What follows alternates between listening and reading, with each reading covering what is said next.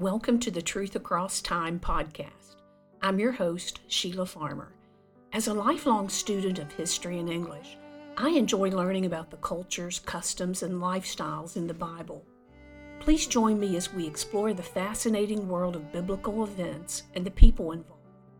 You'll see that the people of the Bible had concerns, triumphs and tragedies, joys and sorrows, successes and failures, not too different from our own. But because the Bible is God's Word, we can learn spiritual, eternal truths while looking at those people. Now let's go on this adventure and explore the truths that cross the limits of time and location.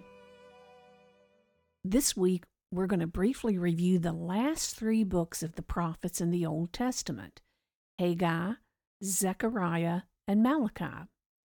It's important to know the very basic history and condition of Israel at the times of the prophets. It's critical to understanding their messages. Israel was a united country with a king under Saul, then David, then Solomon. But when Solomon's son Rehoboam became king, the nation split in two. This happened in 930 BC. The northern kingdom kept the name of Israel, while the southern kingdom was known as Judah or Judea. Both nations, over time, fell into the worship of idols and not only permitted, but encouraged the acceptance of foreign, heathen, demonic gods. The northern kingdom had an unbroken succession of wicked kings who did nothing but lead the country further and further astray, far from the truth of the real and living God, far from their own religious teachings, and the holy mission that had been given them by God. The southern kingdom, Judah, had four good kings over a period of roughly 340 years. Not all of them in a row, but at various times. But Judah, too, had the same issues as the northern kingdom. They embraced idolatry and basically deserted God. They were spiritual harlots. God sent prophet after prophet to both kingdoms, warning them to repent and return to the true God. Otherwise, they were going to face destruction, but they didn't listen. The southern kingdom did have a few periods of repentance and revival under their four good kings, but those times didn't last long. People have a tendency to think that if punishment for sin doesn't come right away, if warnings aren't followed by immediate results, those results aren't going to happen. Human beings have an astounding ability to allow focus on the here and now to push away awareness of what is coming. If it doesn't happen quickly, it isn't going to happen. That's how people often act. But God's word is sure and true, and what He says will come to pass, regardless of the passage of time, however long or short. The northern kingdom of Israel was invaded and conquered by the Assyrian Empire in 722 BC.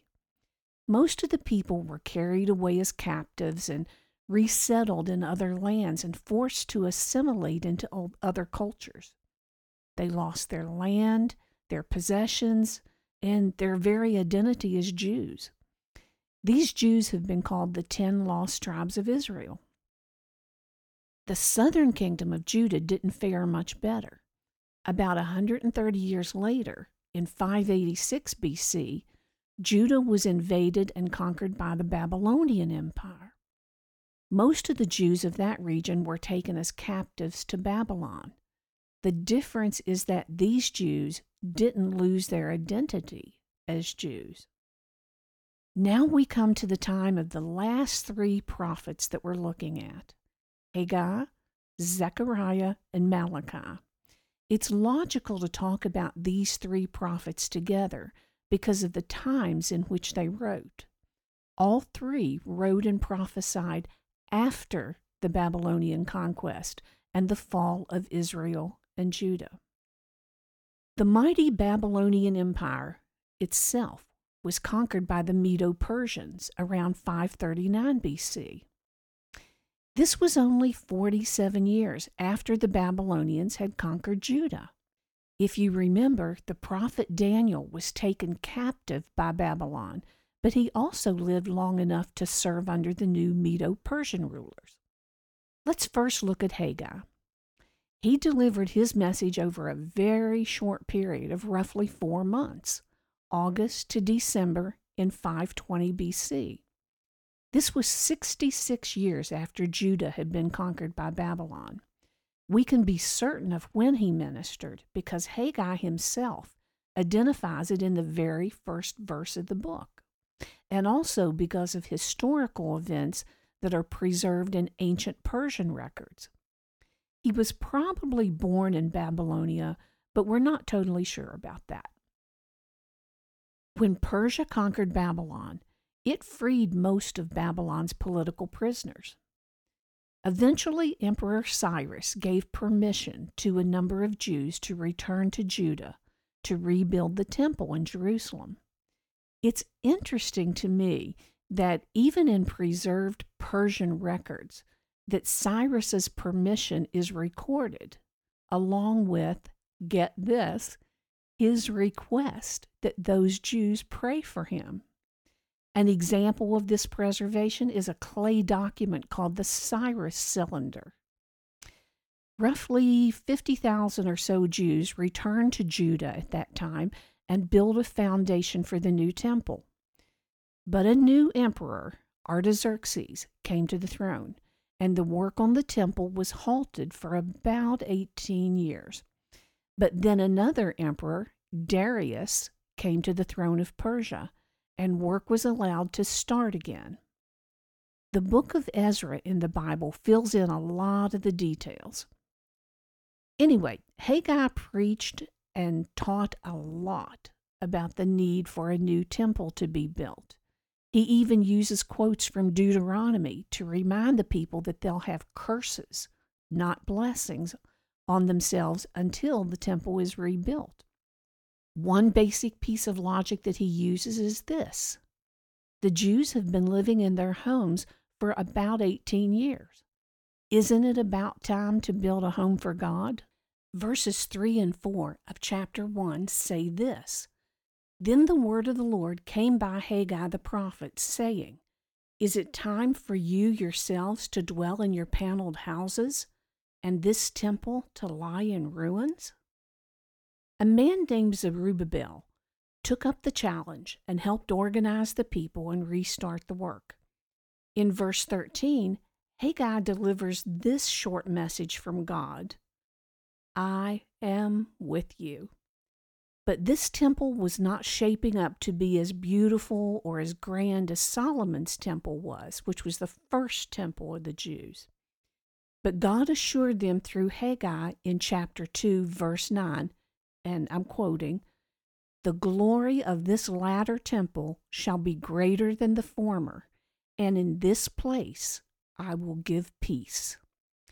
The prophet Ezra reported that this temple was completed in March of 515 BC.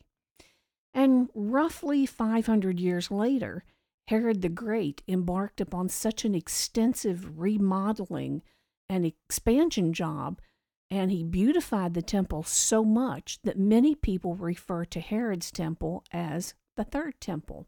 It was made far grander than the second temple that we're talking about here.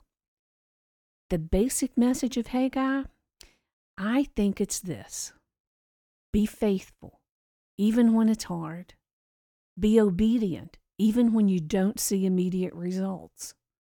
And remain hopeful, because the God you say you serve and trust is still in control.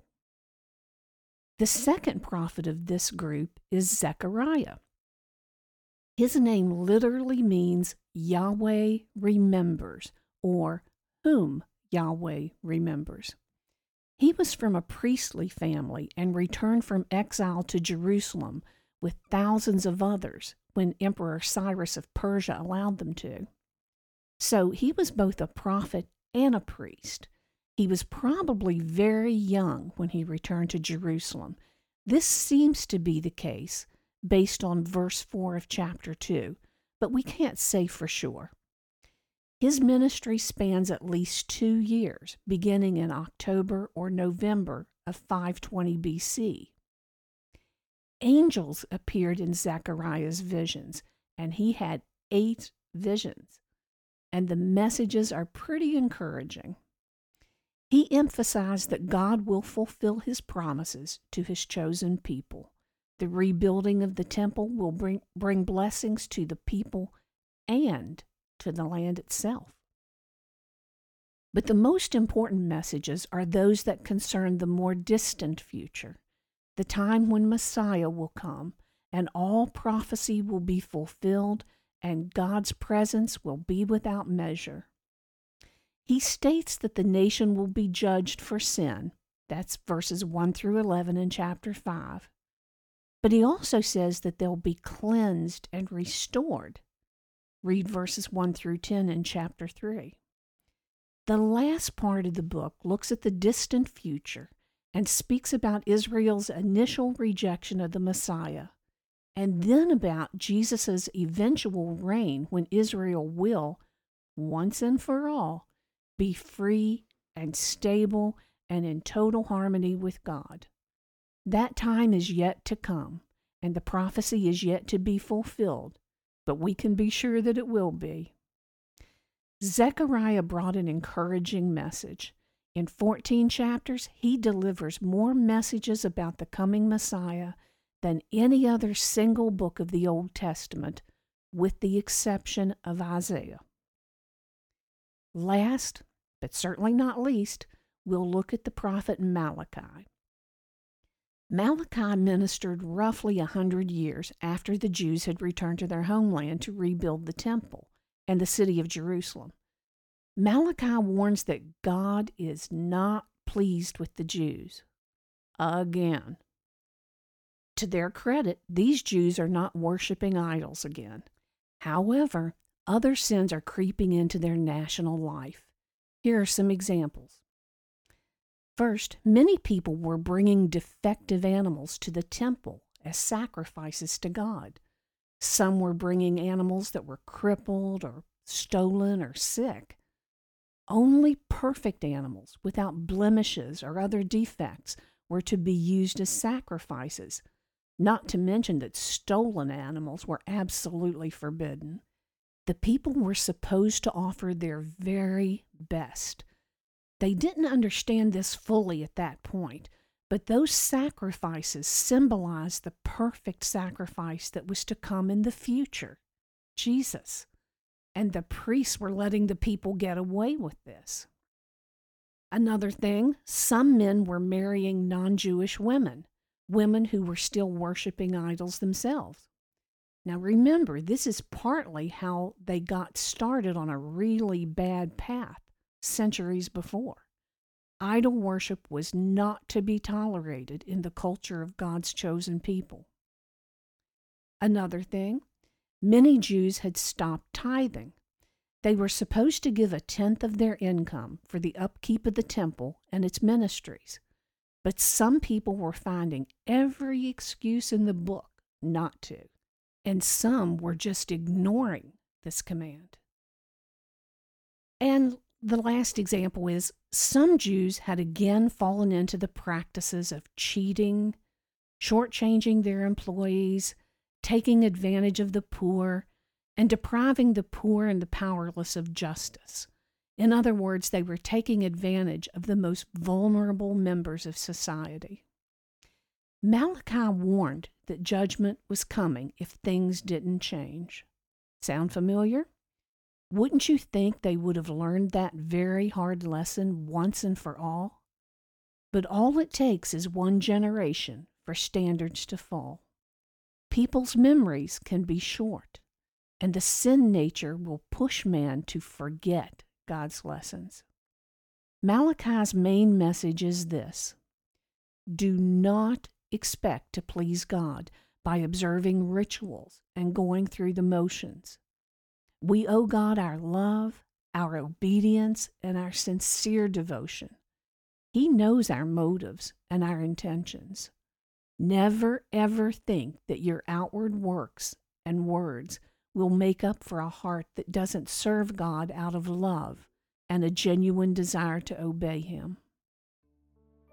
I hope you've enjoyed this Visiting with the Prophets series. There's so much more to each one of those books than what I covered in these podcasts.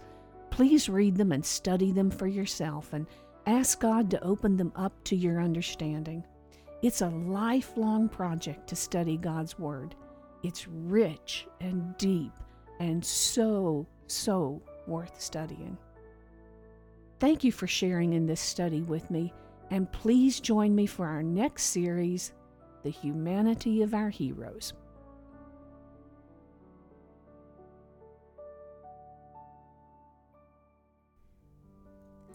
Please join me on my next podcast as we study more truth across time.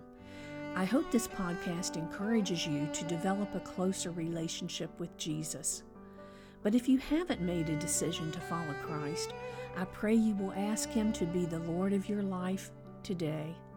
God bless. See you next week.